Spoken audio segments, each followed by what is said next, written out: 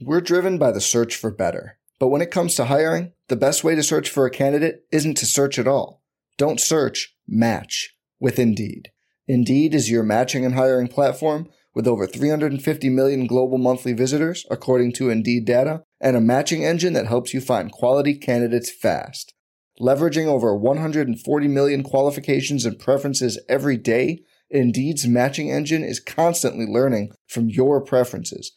Join more than 3.5 million businesses worldwide that use Indeed to hire great talent fast. And listeners of this show will get a $75 sponsored job credit to get your jobs more visibility at Indeed.com/Blue Wire. Just go to Indeed.com/Blue Wire right now and support our show by saying you heard about Indeed on this podcast. Indeed.com/Blue Wire. Terms and conditions apply.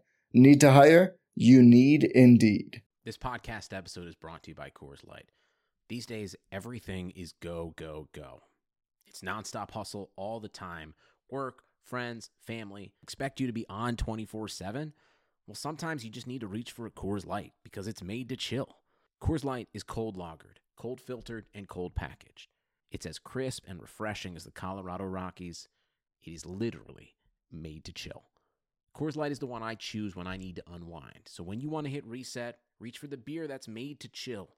Get Coors Light in the new look delivered straight to your door with Drizzly or Instacart. Celebrate responsibly. Coors Brewing Company, Golden, Colorado. Support for this podcast comes from Wild Turkey Kentucky Straight Bourbon Whiskey. Let's tune in to their one-on-one with Jamal, a real bartender from Old Fourth Ward in Atlanta. I really get into the backstory of whatever I'm pouring, out of respect. There are literally years of experience behind these bottles. Wild Turkey, same recipe since 1942. If you want a true classic, this is what you want to order. Wild Turkey. Wild Turkey Distilling Company, Lawrenceburg, Kentucky. Copyright 2020, Campari American, New York, New York. Never compromise, drink responsibly.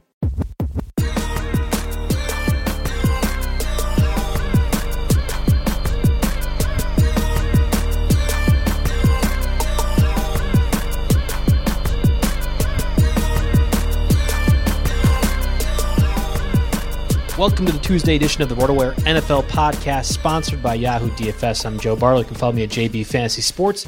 And join alongside me, as always, is Jake Latarski at Roto Jake. Week 2 is in the books, and of course, we have tons of injuries to recap.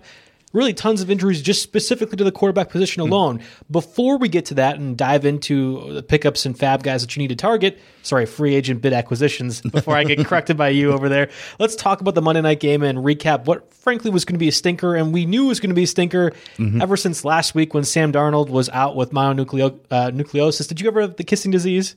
No, I never have that. I hope I'm going to be okay.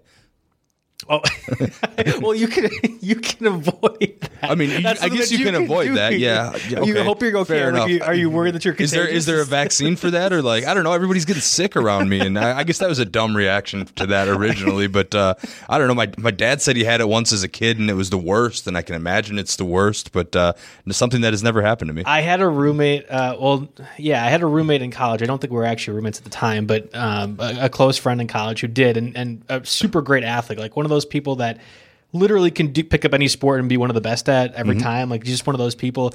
And he was completely shut down by mono for 4 or 5 months. Couldn't get to class, couldn't do any of that stuff. What are the preventative measures for that? Don't black out and make out with people, because I think those years are just a little bit over for me. But right. Every once in a while, I can't write it off. I mean, I'm one of those I'll try anything twice kind of guys. I did do a study on it in 7th grade for a science study on class. it. Yeah, so I did do it. Study on it. And I could not tell you anything. All right, ladies, line up. We got to do this study. I couldn't tell you. You're a smarter 7th grader than I pegged you for. Well, okay. I did have my days. That's true. Anyway, Sam Darnold. Sam Darnold was out, so we have Trevor Siemian in. The Northwestern product, who has been it feels like a backup now for a couple of seasons. Did you see the hit that knocked him out, like Myles Garrett landing on him? That was the first, gross injury of 2019, in my opinion. Okay, see, I didn't see that specific injury. I subbed in a softball game, and that lasted about the first half, and then I saw the Odell Beckham catch, and I was like, okay, I don't really need to see anything else from the first half, but I guess, yes, that hit is something that I do need to look up. That was the first, oh shit, this guy's in trouble injury. I was going to say a different word that starts with an F. and he walked off. He walked off the field, and I'm like, my God, I have a hangnail and I can't work for 3 days in the office. And he had his left ankle over in the stands after getting crunched by Myles Garrett, and he walks off the field. Now, we found out today he's going to be out for the season. That should be no surprise whatsoever to anybody that saw it, but the fact that he was able to limp off and have like his legs intact after the hit was incredible to me. Yeah, I think some of it's shock, probably. Like literally, you're in shock, so you just kind of walk off because that's what you think you're supposed to do. Also, Myles Garrett's a monster, man. That's one of the last guys I want to get hit and by. And he got a 15-yard penalty from the hit, and it was probably warranted. I think he got two throughout the game, and both were like, okay, Myles, you probably could let up a little bit. It reminded me a little bit of Anthony Barr landing on Aaron Rodgers, and when he broke his shoulder, obviously. When Greg Williams isn't even their defensive coordinator anymore, and he's still going nuts. So apparently, some of those lessons really rubbed off. Well, that was the thing, and again, there's going to be a lot of talk about the quarterbacks to pick up because there's so many different quarterback injuries overall. Other than that, there's not a lot to discuss for free agent pickups that you need to go out and acquire. So I'm fine spending a little bit of time talking about just how dysfunctional both the Jets and Dolphins are in the AFC East. You had a Deadspin headline that from the Jets, right? What was it? I love it. I saw that this morning. Someone texted me. It actually just said, Greg Williams sure looks like a big stupid dumbass this morning because Odell Beckham went out and he had a game. And that's one of my big takeaways from this. Like if you were worried about Odell Beckham and Baker Mayfield after week 1, I think you're going to be okay. Now, the Jets aren't a good team, but they're a defense that I've got some respect for. I think they're a formidable defense. They're not going to be a great fantasy defense because, their offense is going to be able to score and they're going to be expected to maybe do too much. But like on paper, they have talented guys and are going to be able to stop some people. It's a defense I thought was good. And the Browns, I did one league where I had Nick Chubb and Baker Mayfield in because I figure, I'll start them both every week, and one or the other is going to be able to carry me. They both did pretty well, and I'm pretty confident in those guys being okay. Odell Beckham looks like he's a guy that is going to be able to carry Baker Mayfield even if he struggles, has a bad day with turnovers, even if he's not feeling dangerous on a particular evening. He's got the cast around him that's going to be fine. So I'm less worried about our cover boy after week 2 than I am after week 1, that's for sure. I don't want to out you and your knowledge of the New York Jets defense, but what exactly were you excited about? Like Curtis Mosley was out. He was ruled out on Saturday. The Quinnen Williams, they drafted number 3 overall. He was also ruled out too. Tremaine Johnson was literally sitting on the bench for half the game. Yeah, I hadn't thought of the injuries. I look at the secondary anchor by Jamal Adams, C.J. Mosley being hurt. That's a real big thing. So I guess maybe not. Did I call him Curtis Mosley? Did you call him Curtis? Is his real name Curtis? What does the CJ stand for? I think it's CJ. No. I mean, CJ is his name, but the CJ stands for something, right? Curtis James Mosley? I don't know. Maybe. Okay. Well, that would make me sound way smarter than I actually was. That was not intentional. I don't know exactly. So, I guess going into the year, I was optimistic about the Jets defense. Maybe not in this particular instance. The Browns maybe should have done better, I guess, in that case. But and Odell's I don't know. In any case, I respect the system and the players that are on it for the most part when they're healthy. Odell's touchdown was an 89-yard scamper, and Baker maybe threw it 10 yards.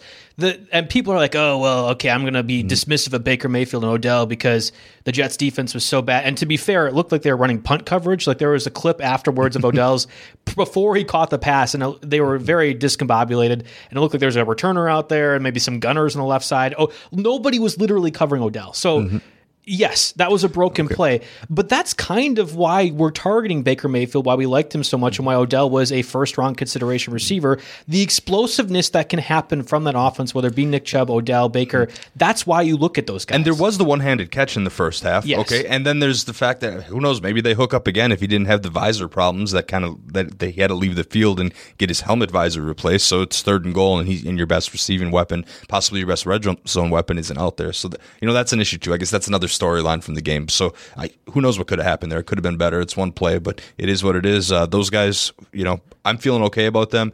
Nick Chubb, very effective when not getting vultured by Dontrell Hilliard, who didn't even get a carry in this game. Weird. But yeah, the Browns' weapons are going to they and he was used as a receiver too. That was a bigger thing that Chubb was going to be as a bit more of a receiving option. They had a nifty little screenplay that used as well, too, where they had the tight end motion on the left side, and then Chubb, frankly, didn't use his blocks as well as he could have and could have went longer. I've been in love with Nick Chubb, maybe not to the extent that some of the other people at RotoWire have been, but the talent is certainly there, and I think you could have probably had a bit of a buy low if you were trying to trade for him last week, and I don't know if that's Nick Chubb is the reason I don't have any Dalvin Cook shares, because when I was sitting in the 8, 9, 10 positions in the draft, I'm like, okay, I'm probably going to have to take Dalvin Cook here. This will be my league where I get it, but then like the couple times that happened, Nick Chubb fell to me, and I was like, well, I'm totally cool with that. I'm sad about not having any Dalvin Cook shares, but now I feel better about it, at least now that Nick Chubb has a pretty good game under his belt. I have one Dalvin Cook share, and it was exactly the same scenario where Chubb was taken before me. So I was like, all right, might as well. And it was over some of the receivers that could have been taken around that area too. And we'll get to maybe a little bit more of Dalvin Cook and the Vikings and Packers because I was at the game and happy to see the Packers get another win, another divisional victory. Before we do that, and before we really dive into the quarterbacks, which will probably be the main portion of today's podcast, let's get a word from our sponsors, Yahoo DFS. The NFL season is officially underway, which means Yahoo Daily Fantasy Football has returned.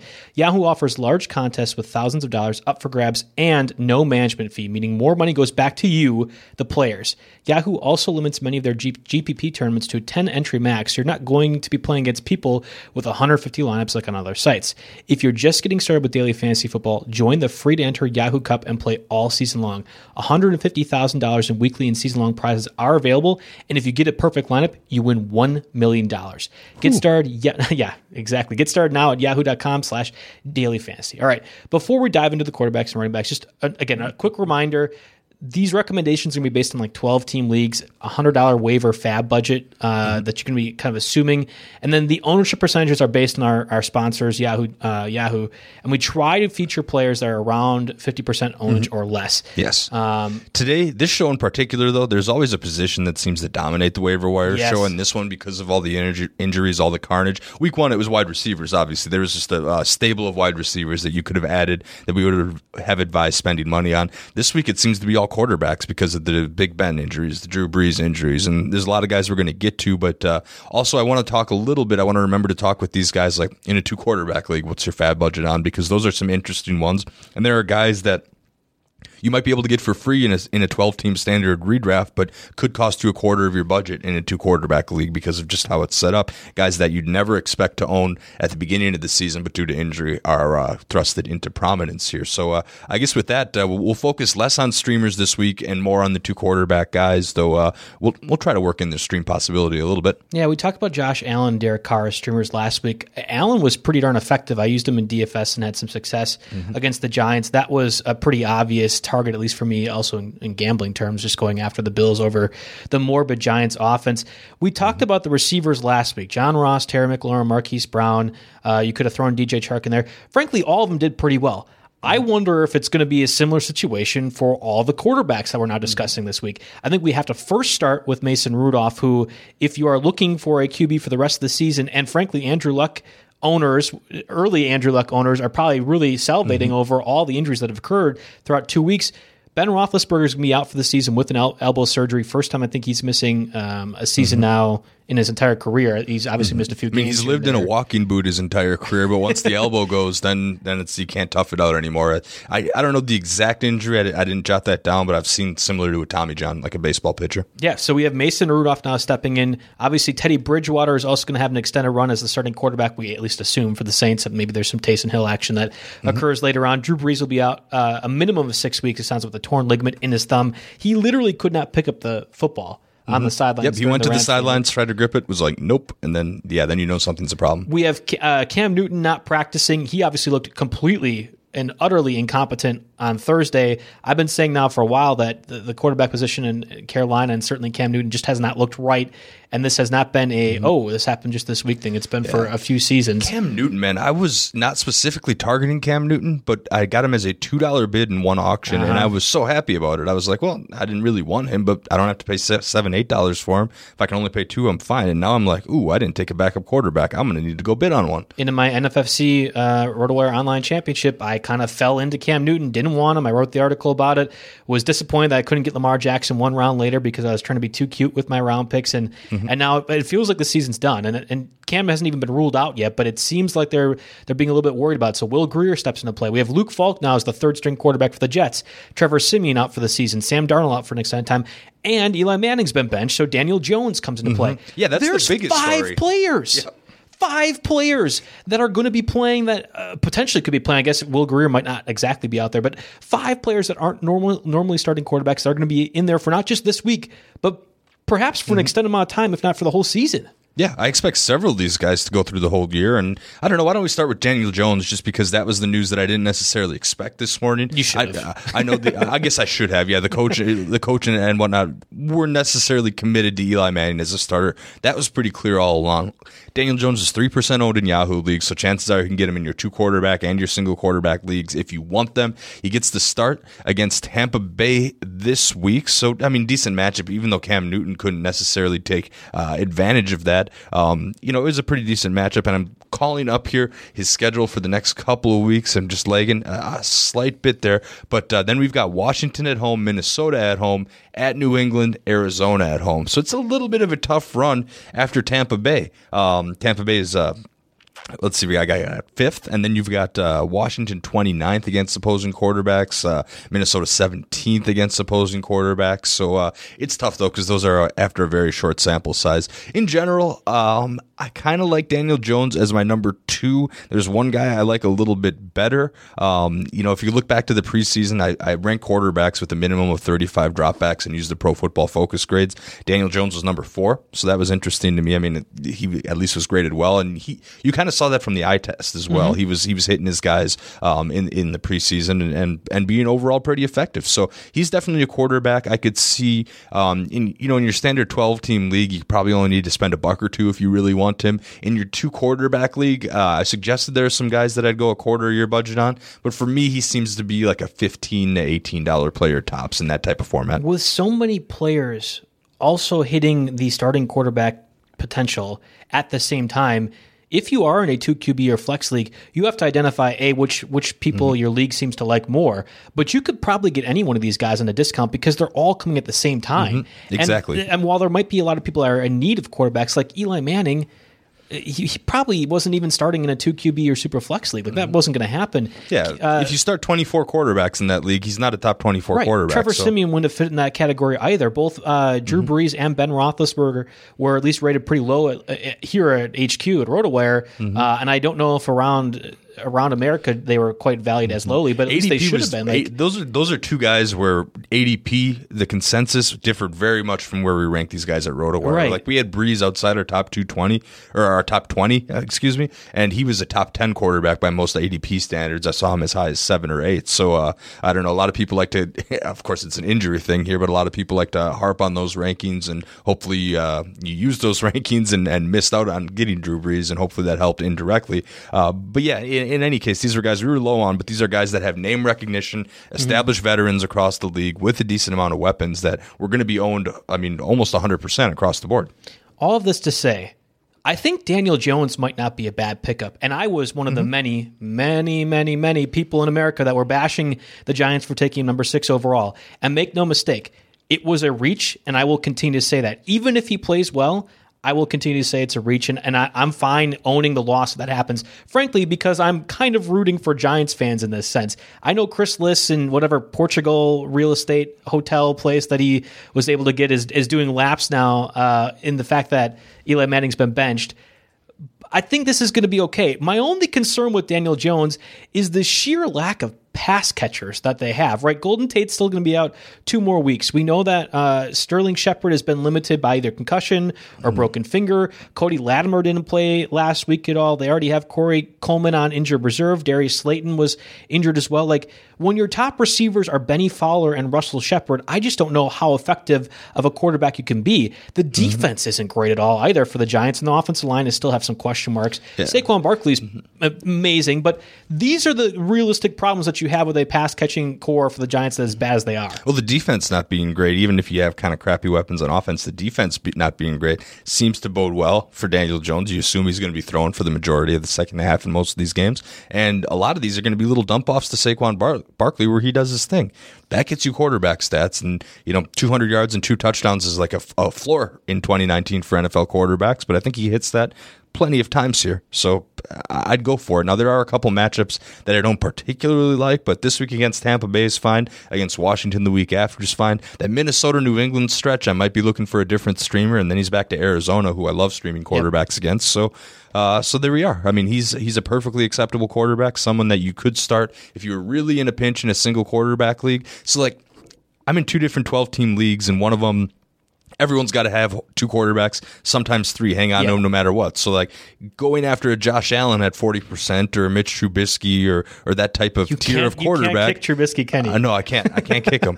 But those guys, what I'm saying is those guys aren't available because everyone's got to start a guy. Yes. And I'm sitting here trying to hang on to running backs, receivers that I see with a little bit of upside. And if I've got a top 5 quarterback, I don't even worry about it. So, but what I'm saying is some leagues those guys are available in, some leagues they're not. And as a result, I'm going to be bidding on the Daniel Jones and the Mason Rudolphs and the Teddy Bridgewaters of the world, who we'll all get to in a little bit. I think we've harped Daniel Jones maybe enough, unless you got anything else to add on him. The Redskins defense next week I get, but I do want to push back on the idea just slightly that the Buccaneers defense is one I want to target. Now, Cam Newton looked awful because Cam Newton was bad. That wasn't so much the Buccaneers defense, and Curtis Samuel and DJ Moore had multiple opportunities to capitalize on space and coverage.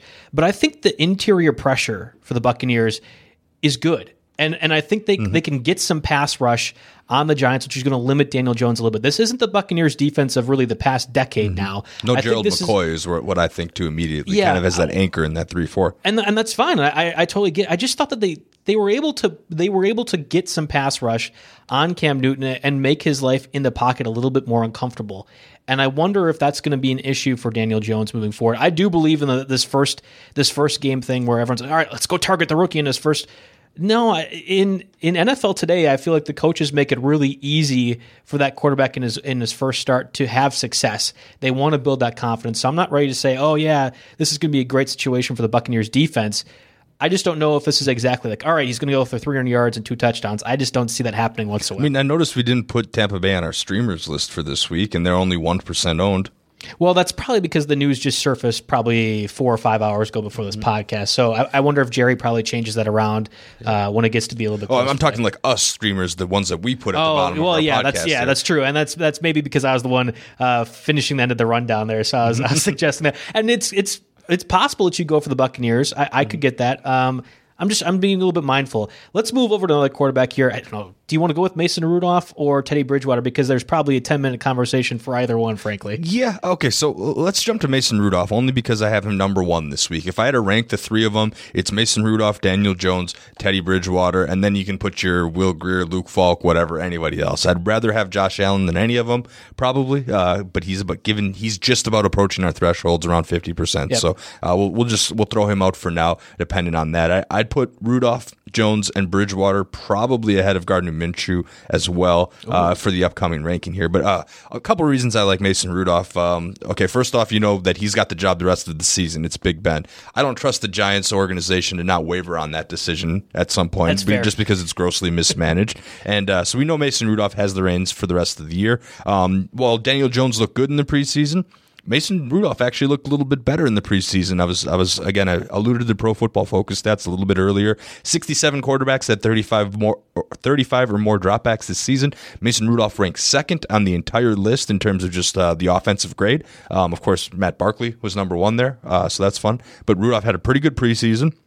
It's his job. He looked pretty good in relief of Big Ben. It wasn't a complete disaster. All right, and in the upcoming schedule at San Francisco versus Cincinnati versus Baltimore, that one's tough. Maybe you find a different streamer there at the Chargers. So decent short term. Look good in the preseason. Look good in the regular season. And he has the job the rest of the year. And there's pretty much no question about that. And for whatever weird reason, the Steelers traded a first-round pick to Minkah Fitzpatrick last night. So we know that they're not giving up on the season entirely. I'll admit that my Mason Rudolph knowledge and research pretty much started yesterday or on Sunday, but from everything that I've seen, he's convinced me enough that he's the number 1 pickup this week out of these guys we're discussing. It was interesting to see the Steelers double down. It's almost like they know something that we don't as America in terms of what Mason Rudolph can be as a quarterback.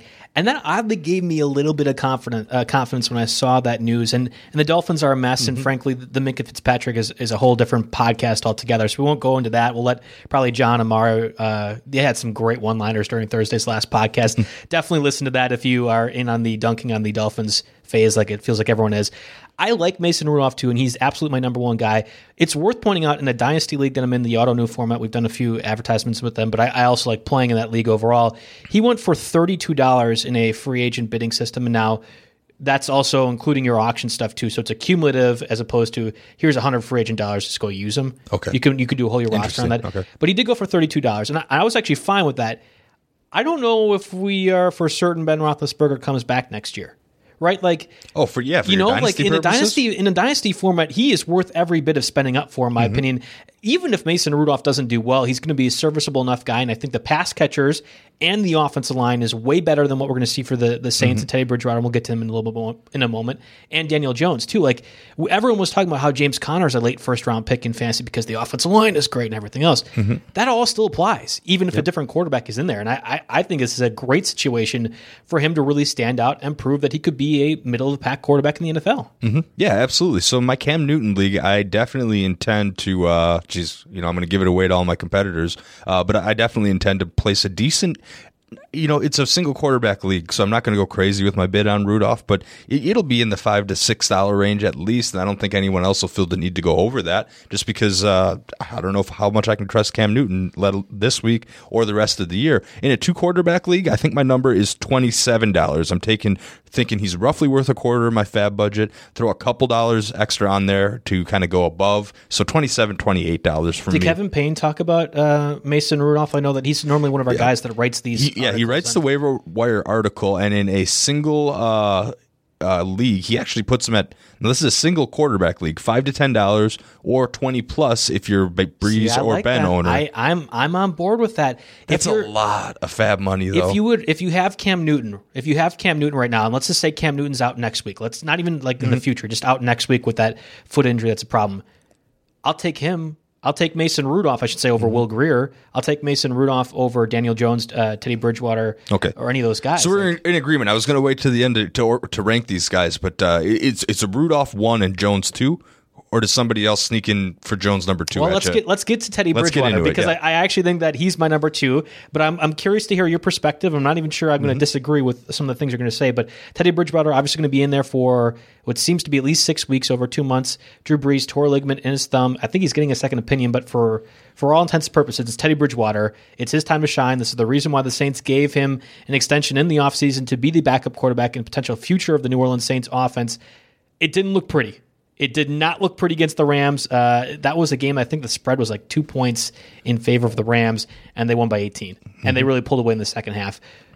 How do you feel about Teddy Bridgewater and his influence in the offense, and what do you think could happen in the upcoming games? I put Bridgewater, obviously, I put him as number 3, and I put him ahead of Will Grier and Luke Falk, but that's not saying a whole lot here. Just looking at the latest note on our website, rotowire.com, he could be the subject of a quick hook. Okay, so Taysom Hill is around, and you could run a very interesting offense with Taysom Hill, and I trust Sean Payton as a head coach to be able to figure something out that plays to his strengths a little bit. So there's the quick hook risk. Let's say, best case scenario, he plays those entire 6 weeks. You assume he concedes to Drew Brees after that, so again, you're looking at only short-term value.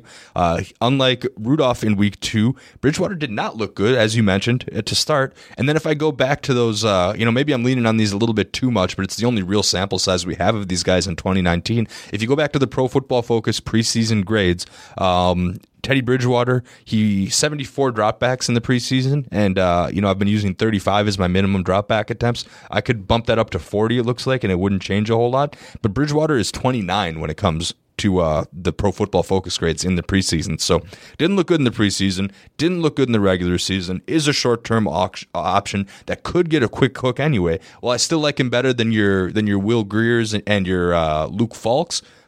He's surely behind Rudolph and Jones for me. It's like Rudolph and Jones, and then go down a while, and then Bridgewater. It's just so tough for me to say I want Daniel Jones significantly over Teddy Bridgewater, but recent memory suggests that's 100% what you do. Like Daniel Jones did look impressive in the preseason, and it was undeniable, even as a guy that was not really a huge fan of his coming out of college. The problem is I've also been a huge fan of Teddy Bridgewater, and it was even when he was on the Vikings, too, that I was a huge fan of him. And I know it's horrible to say as a Packers fan, but I am rooting for him.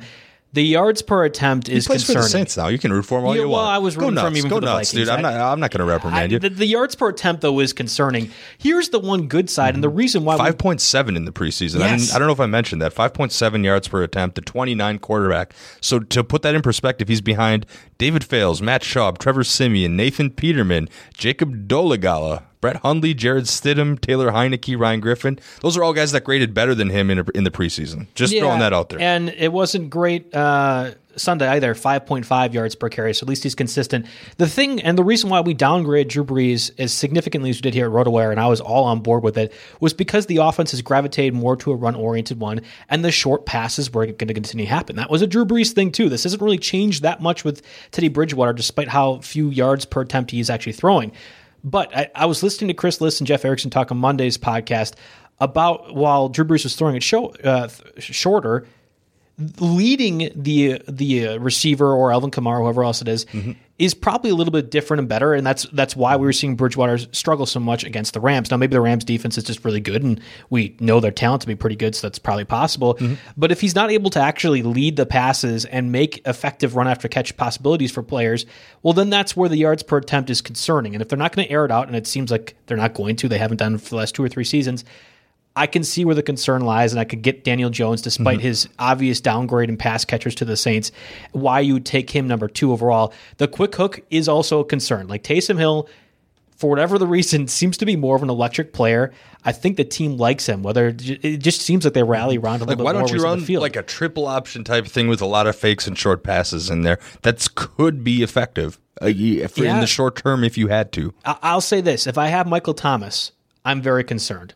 I don't know what kind of offense you can realistically run with how many yards per carry. I can't wait for the value meter to come out this week. Right. I'm very curious where Michael Thomas ranks. Like, that's going to be a concern for me. As much of a PPR monster as he is, I would be trying to deal if I could. If somebody's still thinking he's the Michael Thomas with Drew Brees, I just don't know if that's going to be possible. Teddy Bridgewater under center, and maybe if Taysom Hill is there, it changes the equation a little bit because the defense has to be more aware of what Hill can do with his legs.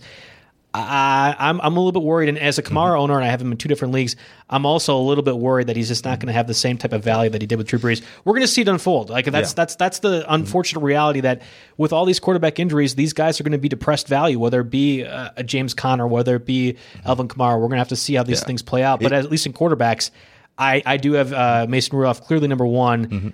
Daniel Jones number 2, and then I talked to you into it. 3. I didn't think you were quite. It's not I wasn't sure if you were. I didn't think you were quite there when we started this podcast, but I gave you some Teddy stats. And I think we got there. You might have twisted my arm, despite my homer. I just don't think the chasm's as big as what you're referring to. But you're right. I do think Daniel Jones is probably number 2. It's funny because if you look at Rudolph, Jones, and Bridgewater and said blindly, which one of these 3 teams has the better offensive weapons, like skilled players, it would be the Saints, I think, by a pretty decent margin. Yeah, the Steelers have Connor and Juju, and the Giants have Saquon. But like between Kamara and Murray and Michael Thomas, and you get your gadgety guys too mixed in there, you think they'd have the best weapons. But I'm going to go with quarterback skill on this one.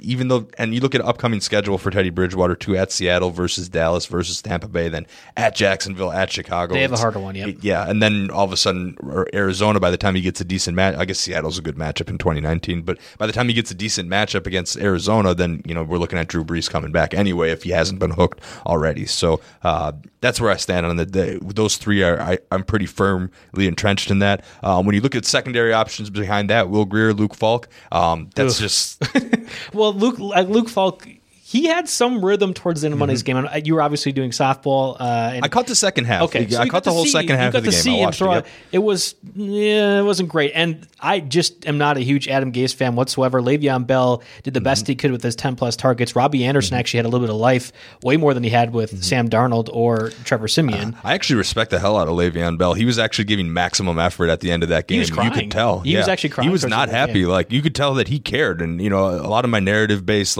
dislike for Le'Veon Bell heading into the year, just thinking, man, after that year off, what's his motivation level going to be at? You look pretty damn motivated in that game. So if anything, that's a good sign. If you're a Jets fan and needs to take any solace in that whole thing, he looked pretty good. This is, again, 5 quarterbacks out, and I'm sure there's going to be plenty of other publications and podcasts talking about this. The fact that there's Colin Kaepernick hasn't been in the league since then is a travesty, and it's very frustrating to me. And now we're to the point where it doesn't matter. But this is exactly the reason. Is it 3 years removed, 4 years removed now? Has that ever happened in history where someone a quarterback decides to go out of the league for 4 years? Yeah, and he didn't decide. And then comes back? I'm 100% convinced he didn't decide that he got to do that. Anyway, I do want to bring up Will Grier. I don't think it's, again, we have to see what Cam Newton's practice status is and if they have him. He did not look good in Thursday's contest, and it took Troy took until the fourth quarter to finally admit it. But he even was on board that Cam Newton was not the right quarterback. So if Cam Newton misses time, and it's very possible, I like Will Grier as a potential option, just given the pass catchers that he has. Like, he didn't look bad in the preseason either. You're talking about the PFF metrics. I don't have them in front of me, but I know, at least from the few games that I caught, he was not that bad of an option for them. And I wonder with DJ Moore and Curtis Samuel, and even a reemerging Greg Olsen at over 100 yards receiving on Thursday's contest, if that might not be the one to target if you are streaming quarterbacks. That might be the way to go. Yeah, so Will Grier, I don't know what.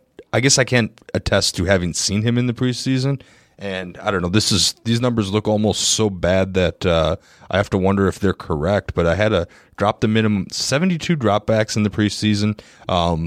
I had read an article where he was last among all the rookies in the preseason, and okay, there's a decent amount of rookies, but not crazy. But this shows him in terms of passing grades, just the passing aspect, that he's dead last. So somehow something happened here. 55.7% completion percentage, 6.3 yards per attempt, 2 touchdowns, 3 interceptions. Yeah, he's got the job, but I have very low expectations. Assuming he has the week 3 job again. We're trying to talk about this on the Cardinals, Tuesday. Week 3, facing the Cardinals. Obviously, you talked about streaming option, pretty good. He'll be minimum Texans, priced on DFS. Texans week 4. That's not a tremendous, great passing defense from what we've seen so far. Jaguars week 5, obviously, and then Buccaneers week 6. We need to see what Cam Newton does and what his health ends up being.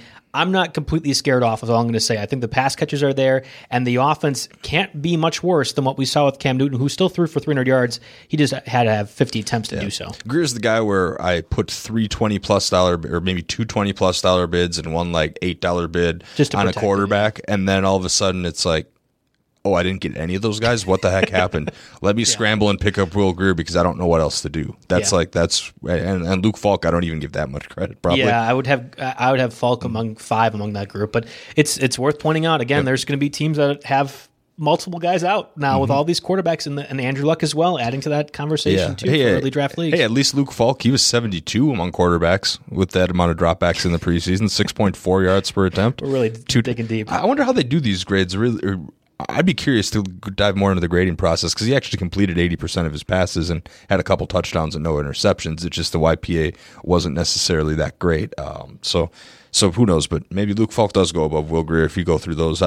Again, I hate to lean on just like these one stats so much, but like when you're talking about all these backup quarterbacks with like no sample size, what do you go off of? I suspect we'll be having this conversation again next week's podcast, kind of going over how these guys do. So we'll have actual footage against actual defenses that have been playing and throwing coverages at them and seeing how they unfold. So this is probably more of one that, all right, we'll table it for next week. But if you have to be aggressive with all these quarterbacks out, we're going to have them ranked at least Mason Rudolph number 1. I think the consensus for us too is Daniel Jones number 2, Bridgewater 3. I have Grier number 4, and then Falk number 5. But I think you're kind of like the God. I hope I never have to get to the 4 or 5 options. Yeah, I'm hoping. Yeah, they're 4A and 4B for me. You're like equally bad. All right. Well, let's get to the running backs, but first, before we do that, let's get a word from Fantasy Draft. Fantasy Draft is the only rake-free daily fantasy site in the business, bringing the heat again with $750,000 guaranteed for the rake-free contest. The Hooter main event with its $100,000 first-place payout is also available. This is the largest and only rake-free contest running anywhere for NFL Week 3. That's right. Fantasy Draft is the only daily fantasy site where you can play contests with no management fees taken out of the prize pools 100% of the times, not just limited time promotions. Listen, as any fantasy site continues to raise rake, prize pools are being squeezed, making it harder for players like you to win. Whether you call it rake, commission, or management fees, the days of paying 10, 12, or even 16% of your entry fees to fantasy companies are over. No longer will you lose 30% of your bankroll to the house. Sign up at fantasydraft.com today with promo code ROTOWIRE, and you'll get a free 7-day trial on your first $1,000 of rake-free fantasy entries. That's fantasydraft.com, promo code /ROTOWIRE. Don't miss your shot at $1 million in rake-free contests this season. Start playing on Fantasy Draft today. Your bankroll is going to love it. Of course, you can register at fantasydraft.com to take part in the rake-free revolution. Just use promo code ROTOWIRE for your free 7-day trial. All right, so the running backs. We had Adrian Peterson, who's now at 68% owned, and rightfully so. Darius Geis has been placed in injured reserve. He's going to be out for an extended time. Giovanni Bernard at 40% owned. That was not as great because we actually had Mixon playing. We were discussing as if Joe Mixon would be out, but he ended up playing, so that that kind of shreds the value there. Malcolm Brown raised up to 62%. Todd Gurley actually did get a touchdown last week, so indecisive. Raheem Mostert. That's the one. 18% right now. He looked amazing, along with Jeff Wilson, who took 2 touchdowns away from the 49ers in their blowout win over the Bengals. That was a lot of ground game overall, whether it be Matt Breida, whether it be Mostert. I think that's going to be one of the primary pickups at running back this week, I would imagine, for most people. Yeah, that absolutely seems to be the case. Now, I was starting to think maybe Jalen Samuels could get into that conversation, but it seems that as of now, James Conner is going to try to play. As we learned last week, this is a Tuesday podcast. Between Tuesday and Sunday, a lot could change here. But looking at the snap counts here for the 49ers, of course, Juszczyk as the fullback, he actually had the most, more than any of them. But Mostert had 34 snaps, Breida 21, and Jeff Wilson, who scored twice, had 15 snaps. I don't know how to exactly to explain that. 49ers in 2019. Yeah, that's exactly. Shanahan has always found a way to do something with not a whole lot. And, of course, this is a game they absolutely should have won. But no, Mostert looks good. He looks explosive. I think he could very well be rostered. I would say he should be owned at this point.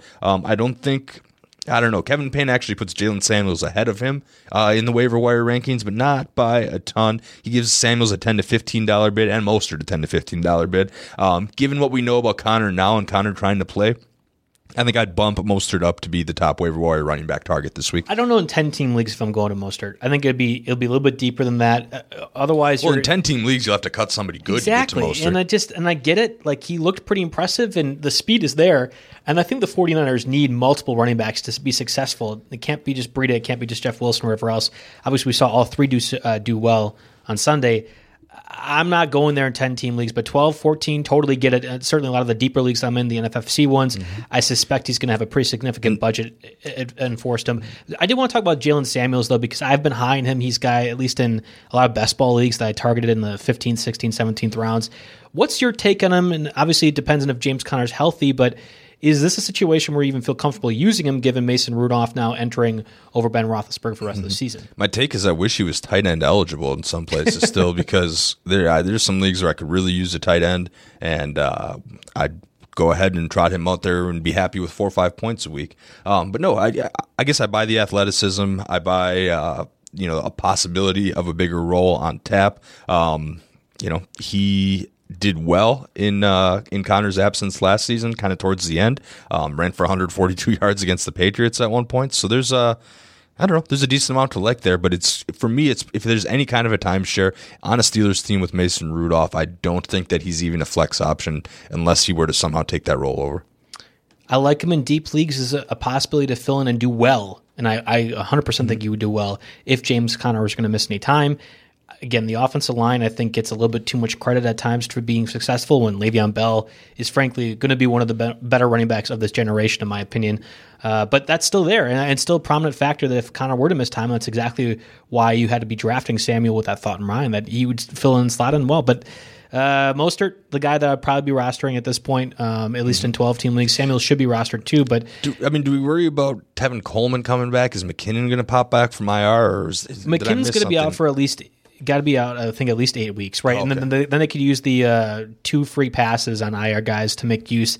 Coleman's going to be out for 3 or 4, I thought, or at least there's a multi-week absence. And if that's the case, if this stable gets healthy, then the whole Mostert thing gets a little bit convoluted. So again, Mostert isn't a guy. I think Payne hits it right on the head. $10, $15 is your fab budget. Yep. He's obviously not that $50, $60 league-defining fab move that you need to make by any means. So while he's out there, while he's ownable, especially if you ran into injuries at the position, go for it. But again, I'm not too crazy about it. I'll do safety bids. I'll do safety bids to make sure my roster is the best that I can be.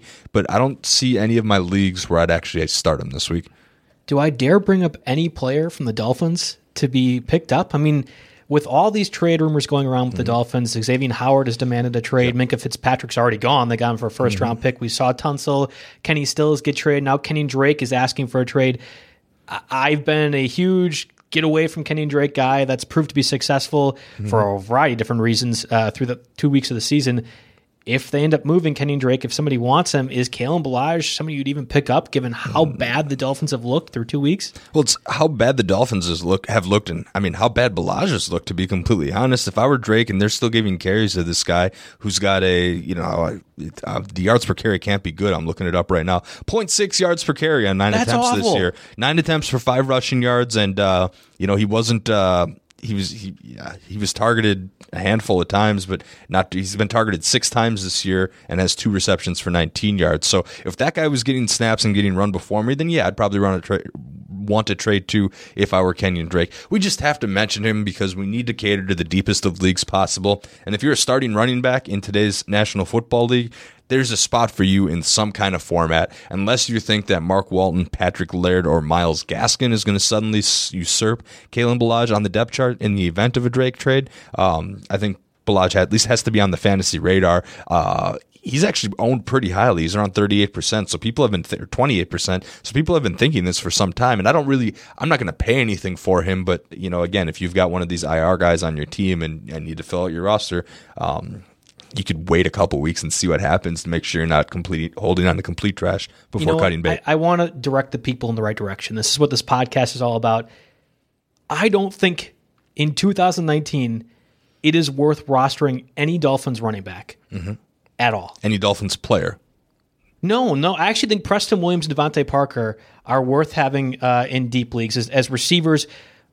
Specifically Ballage, maybe Kenyon Drake is an exception. I think he, at least given his receiving acumen, what we've seen in the past, is worth it. But Ballage is not. There's no way you should be having him on your team. Now, they're again 20-point underdogs this week. They got completely obliterated by the Ravens in week 1. Patriots fall right on suit in week 2. There's nothing about that offense at all. Not a single thing where I'm like, I need to have a running back, regardless if he's starting or not. Like you could slot any one of those guys in there, and Ballage has proven time and again that he's inept in every facet. I don't want him. We'll throw this out for you. Cheaper guy, lesser owned.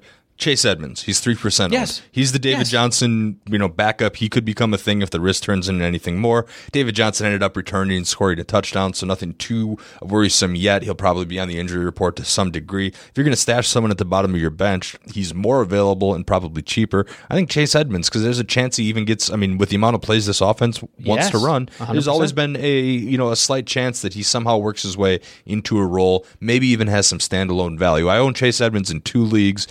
One, of course, I'm backing up David Johnson, and one is Stake League, which is pretty deep anyway. I don't intend to drop him anytime soon. No, I think that's fair. I would rather have Chase Edmonds 100% over Kalen Ballage. I would rather have Mostert, obviously, Giovanni. Again, you could probably name any running back that is even second string on a team, and I'm going to take him over Ballage at this point. 0.6 yards per carry. That's how bad it's in Miami. And again, other than Preston Williams and Devontae Parker, I don't want anything to do with that team until they can score more than 2 touchdowns. Score more than 2 touchdowns in a game. Prove that you are an NFL organization. And then I will consider your players at this point in fantasy purposes. That's where I'm at. Like I don't want to get too disgusted with the Dolphins, but this is embarrassing. I feel bad for Miami fans. And I'm trying to find a team bad enough that they could get a win. Maybe Cincinnati in Week 16. The 15-16, they have the Giants and the Bengals back-to-back. They're going to be their shot to get a win. I don't know what the odds are for them going 0-16, but I would consider it. I just this is going to be unquestionably one of the worst teams in NFL history through 2 weeks, and I just don't even feel like it's that an aggressive of a statement to make. We've been seeing it on ESPN. They got assets though. They got some assets. What assets? They trade them away. They have first round picks. Look at all their picks. That's what I mean. Okay. They got all right, some and assets. they have to hit on those before that even happens. Anyone you want to cut from the running back position? No, and you have on? Ronald Jones listed there, and you're trying to hurt my. I'm trying to bait you into it, but you don't want it. No, and you know I started him in Stake League. Of course. After Ronald Jones gets 70+ rushing yards, looks significantly better in week 1, they decide, nope, Peyton Barber time, and he gets 20+ carries. 0 targets. And for Peyton Ronald Barber's Jones. on my bench in Stake League, and I'm sitting with just over 100 points again for a second consecutive week. Brutal. Love fantasy football. Going to drop another F-bomb I don't need to be doing. What a game we play. What a game we play here. Yes. Let's get to the receivers before I start rage quitting everything. Before we do that, I do want to get a word from our sponsors, SeatGeek, who are at least smart enough to have Ronald Jones play a little bit more. Getting tickets online can be far too complicated with hundreds of sites and varying levels of reliability. It's hard to know who to trust. That's why SeatGeek is the way to go. SeatGeek puts millions of tickets into one place so you can easily find the seats you want for a price you're willing to pay. There's nothing quite like being there in person, and SeatGeek will get you close to the action for a great value. SeatGeek is designed to make your ticket buying experience easier than ever by searching multiple ticket sites and grading every ticket based on value. They help you immediately identify the best seats that fit your budget. Plus, every purchase is fully guaranteed so you can shop for tickets on SeatGeek with confidence, and you can make SeatGeek your go-to ticket source for everything from sports and concerts to comedy and theater. I didn't use SeatGeek to get my Packer tickets for week 2 when they beat the Vikings, but I'll be honest when I say I might be interested in buying some Bronco tickets this week, and they might be a different value. I know you were looking to the Badgers-Michigan game for tickets potentially. I'm always definitely looking at my SeatGeek app on Saturday mornings. It's an 11 o'clock game. I don't have my Badger Michigan tickets yet. I'm too broke to make the big donations they want to buy season tickets. And you might find some college student that's willing to sell the student tickets. Way, I can surf my way. Yeah. Anyway, but no, I've always last year I did this on the app, and I found a couple hours. I actually woke up at like 9 o'clock for an 11 o'clock game. Didn't really plan on going to the game, but kind of rolled over, looked at my phone, and then I saw, oh dang, these are actually much cheaper than I thought, because there's always that handful of people that needs to unload the tickets before the game starts. So I scooped up a couple of Michigan tickets and watched them win. Watched Alex Hornibrook and company look real good. So yeah, I would actually that might have been Joel Stava the year I did that. I'm blending my years together. Might partake a little bit in some stuff on game days here, but anyway, as do all of us in Wisconsin. But before I get to that stage of the day, I'm looking on my SeatGeek app and trying to buy some tickets on the cheap, and I've been able to successfully do that in the past, and maybe we can keep it up this weekend. Yeah, and best of all, for our listeners, you can get $10 off their first SeatGeek purchase of over $30 or more. Just download the SeatGeek app and enter promo code ROTONFL today. That's promo code ROTO. NFL for $10 off your free SeatGeek purchase of $30 or more. SeatGeek, life's an event. We have the tickets. All right, the receivers was the heavy portion of last Tuesday's podcast. There's some interesting names I think we have to discuss, starting first potentially with Nelson Agholor. Alshon Jeffrey is going to be out potentially multiple weeks with a calf injury. Deshaun Jackson is uncertain for week 3 with a groin injury. Both of them ended up costing me my fantasy leagues last week with their 3-quarter absence against the Falcons on Sunday night. Nelson Agholor becomes a very intriguing name as a streamer option if you are in a wide receiver 2 or flex format and you have a little bit not as deep benches. I think he's probably available and probably somebody I would start as a wide receiver 2 or flex. Mm-hmm. Yeah. Oh, yeah, absolutely. Yeah. This, the Philadelphia offense looks excellent, and somebody's going to be getting the work there. Nelson Agholor did drop a pretty surefire touchdown pass on Sunday night. Yes.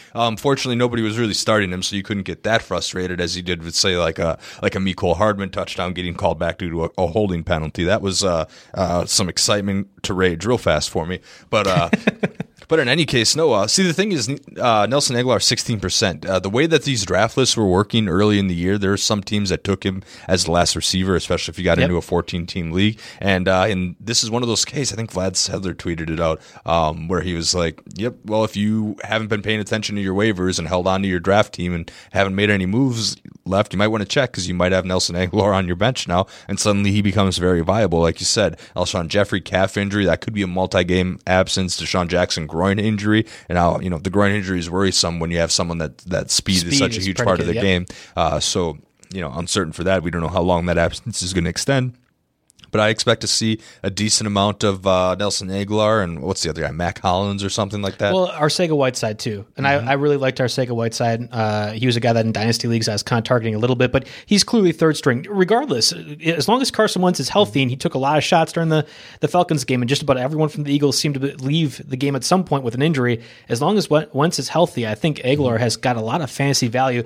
Of course, Mecole Hardman has even more fantasy value because he's in literally the best NFL offense we've ever seen in our entire lives. Mm-hmm. Thank you, Patrick Mahomes, for destroying regression and everything else that we ever believed in life, because he had at least one touchdown, 62 yards receiving, I think, or it was a little bit more than that, but he had a 75-yarder, which you talked about, called back in the fourth quarter. Mm-hmm. The Chiefs threw 4 touchdowns in one quarter. They beat the Raiders 28-10 and didn't score at all in the second half.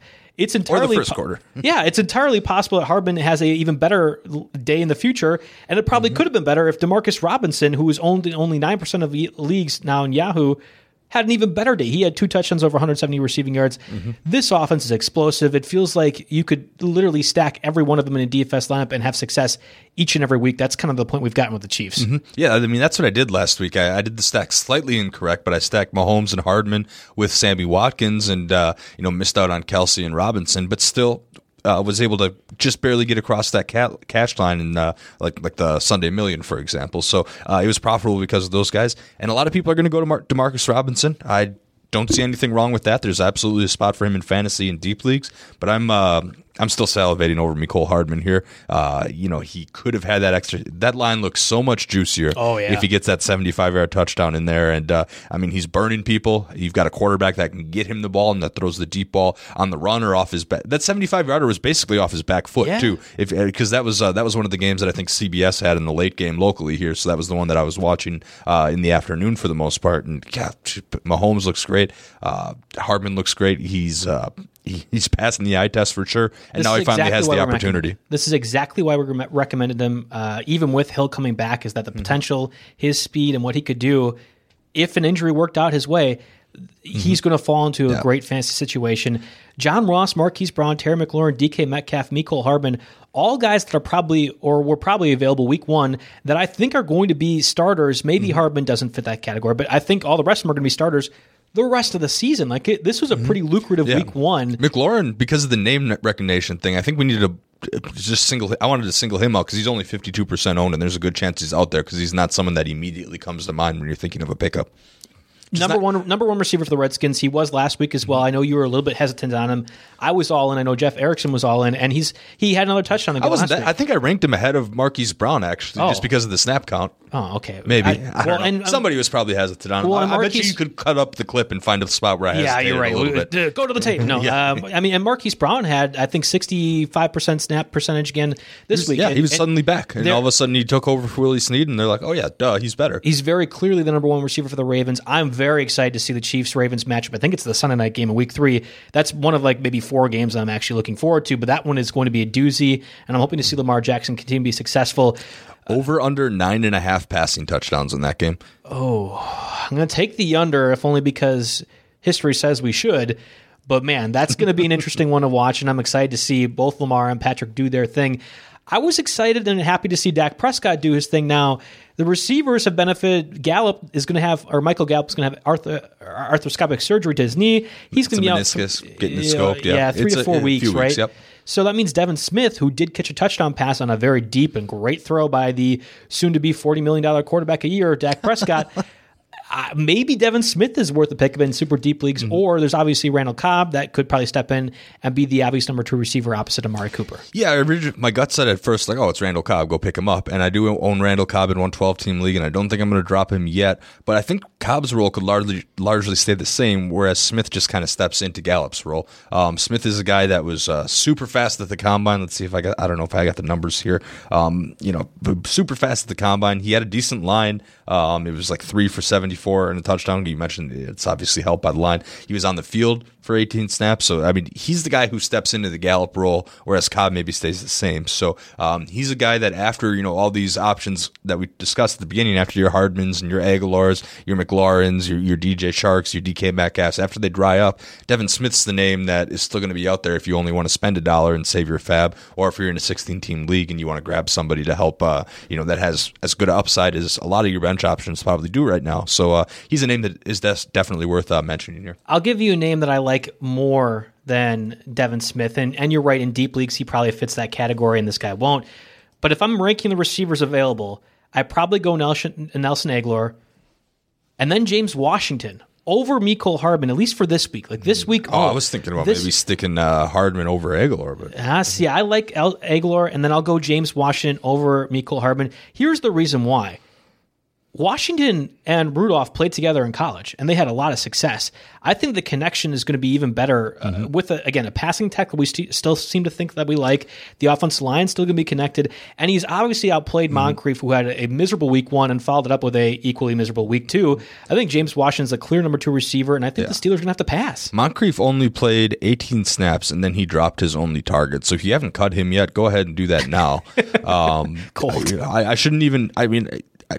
This should go without saying. We shouldn't even have to do a cut list thing for him because there's zero value in fantasy there. And you've got James Washington coming out and playing 34 snaps. When I wrote these down, I guess I wasn't intentionally intending for these to be a ranking, but I do agree that you're right, that James Washington, he's another guy that's going to fly under the radar because what do you have, like 2 catches for 23 yards week 2? Hasn't done much numbers-wise, but as far as circumstances and, like what is surrounding him, it seems like he has the biggest chance to make a big leap from weeks 2 to week 3. And again, I'm thinking for a season-long format, Washington's going to benefit with a quarterback that he's played with in college and had success in college. He was one of the more productive players in his draft class with Mason Rudolph as a quarterback. I think the connection aspect can't be overlooked.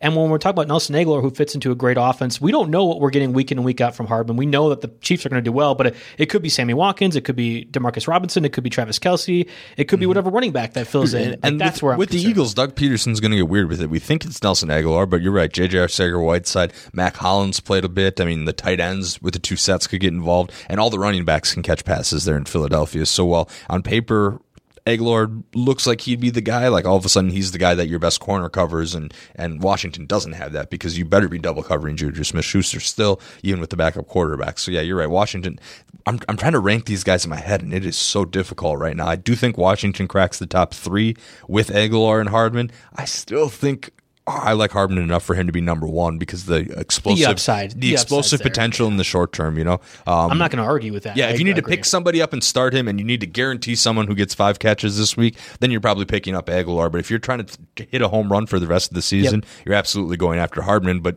I don't know. If you're in a league with savvy owners, Hardman is not even close to being available in a 12-team league. Well, I wonder if this guy, Golden Tate, who is only owned in 35% of Yahoo leagues, is also owned in the savvy owner league that you're talking about here. I feel much He's more owned by me. I feel much more optimistic about his prospects now with Daniel Jones as the starting quarterback that you'd imagine for the foreseeable future for the Giants than I did with Eli Manning. I was fading Tate completely, and he had a pretty high draft status, even for a guy that was going to miss 4 games. We still have 2 more to go, right? Like he's got to be out 2 more weeks. But when he comes back, I think he actually falls into a pretty prominent situation opposite Sterling Shepard and Evan Ingram, where he could be a potential receiving option, kind of like an Emmanuel Sanders, where he's old enough and he sneaks up on you, and wait, he just got 15 points. Yeah, he's a slot, especially in PPR leagues. He's a slot guy that's going to have some PPR utility. I don't think the quarterback situation really matters all that much to him because he's running the same role. It's short passes. You don't need to have a guy that's going to be supremely accurate on 20-yard passes down the field. He's not going to get a ton of 20-plus air yard targets, is what I'm saying here for Tate. But it does open up some really outstanding team name possibilities. I'm just going to throw that out there. You can get creative with that as you will. But no, I drafted him as like wide receiver 5-6 with the hope of stashing him and it turning into something. And I haven't thought about cutting him. No. But I know other owners that saw all these really attractive waiver wire options out there in the last couple of weeks have probably cut him, and his ownership is down to 35%. This is probably the last week you can get him for nothing, is what I'm saying. I would agree with because that. Once we get to week 5 and he's back, everyone's gonna be like, oh yeah, duh. He's out there. He's Golden Tate. He's been a wide receiver 2-3 for most of his career when he's been with anything stable. And I guess it's arguable if the Giants are stable or not. But he's, if you don't need a receiver to start this very week, but you still want to make a receiver fab pickup, you could convince me that he's the number 1 pickup this week because of rest of season, especially in a strict PPR format. Interesting. Yeah, I don't know if I'd go that far, but I 100% agree with you. If you have an empty roster spot, whether it be 10, 12, 14 leagues, whatever, or team leagues, I should say, I think he's worth, at this point now, picking up because you're only wasting 2 weeks of roster spots. So it's an interesting one of us, and we wanted to point your attention to Golden Tate. I wish we could be more expansive about the tight ends and defenses to pick up. It's just not a great-looking week overall for that. Obviously, everyone was in on Darren Waller and TJ Hawkinson last week. Waller, I think, had another pretty productive day. I guess I didn't see his final box score, but I know TJ Hawkinson did not, and I tried to tell everyone as best I could, the Chargers defense is really good against the tight ends. I feel like it fell on deaf ears. There was a lot of people upset that he didn't play off in DFS, and I was like, well, guys, come on.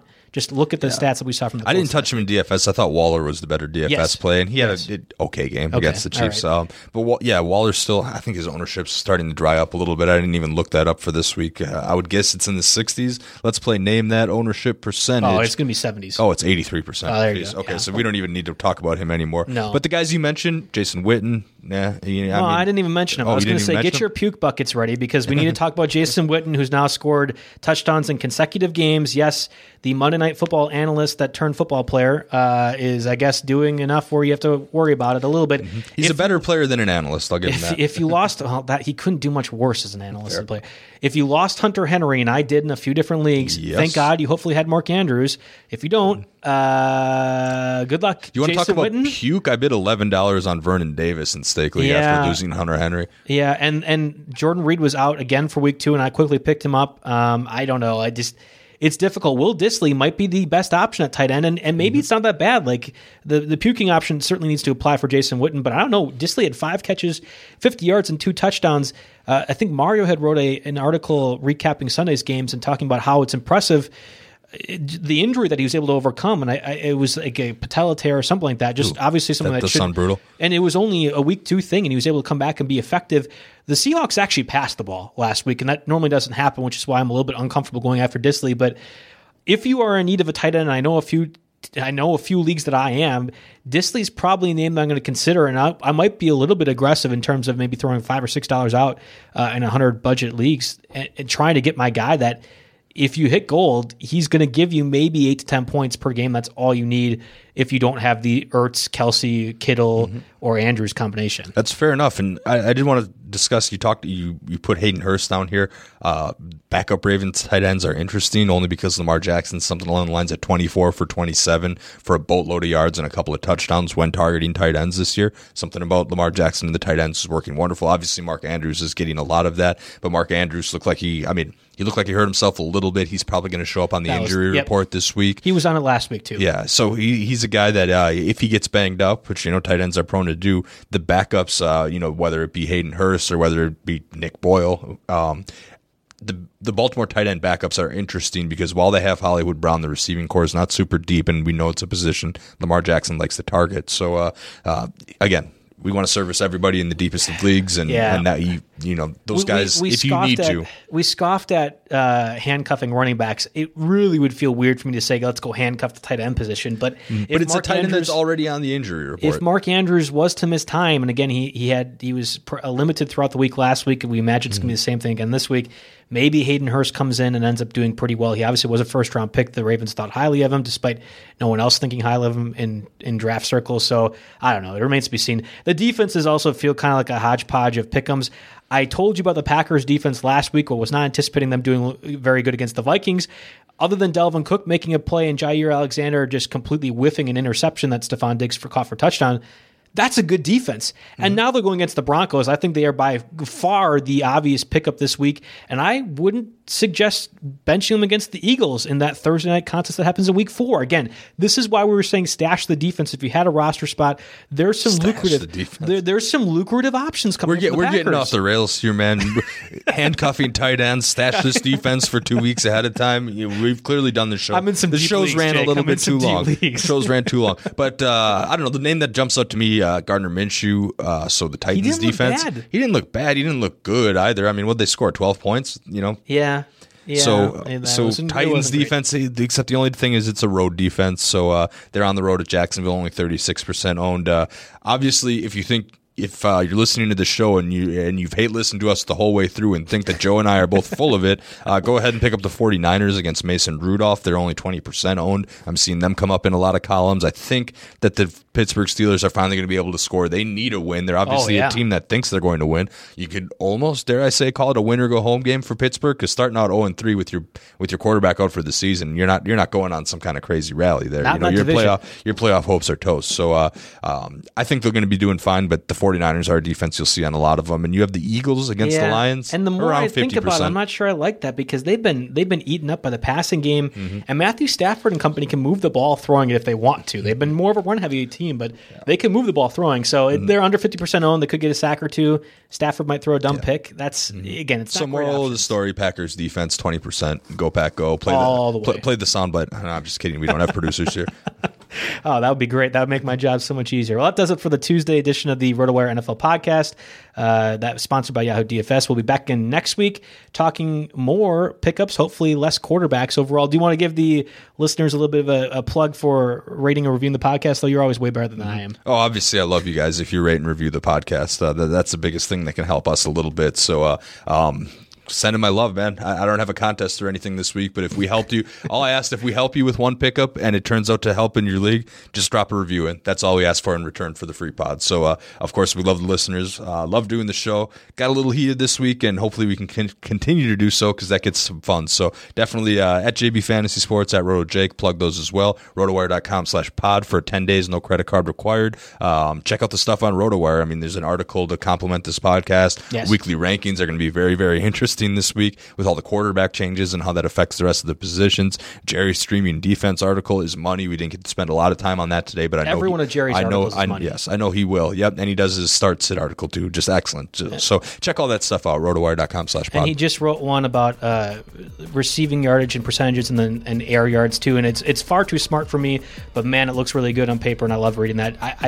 I always fail at saying Jerry's last name, so I won't even bother, but definitely check him out on Twitter and his stuff on RotoWire.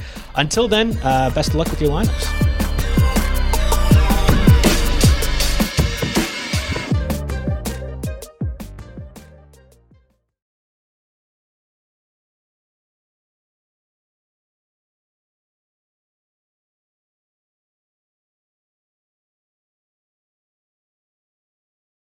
Every fan knows the right player in the right position can be a game changer. Put LifeLock between your identity and identity thieves to monitor and alert you to threats you could miss.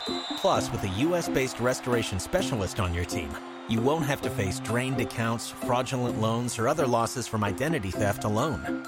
All backed by the LifeLock $1 Million Protection Package. Change the game on identity theft. Save up to 25% your first year at LifeLock.com/aware.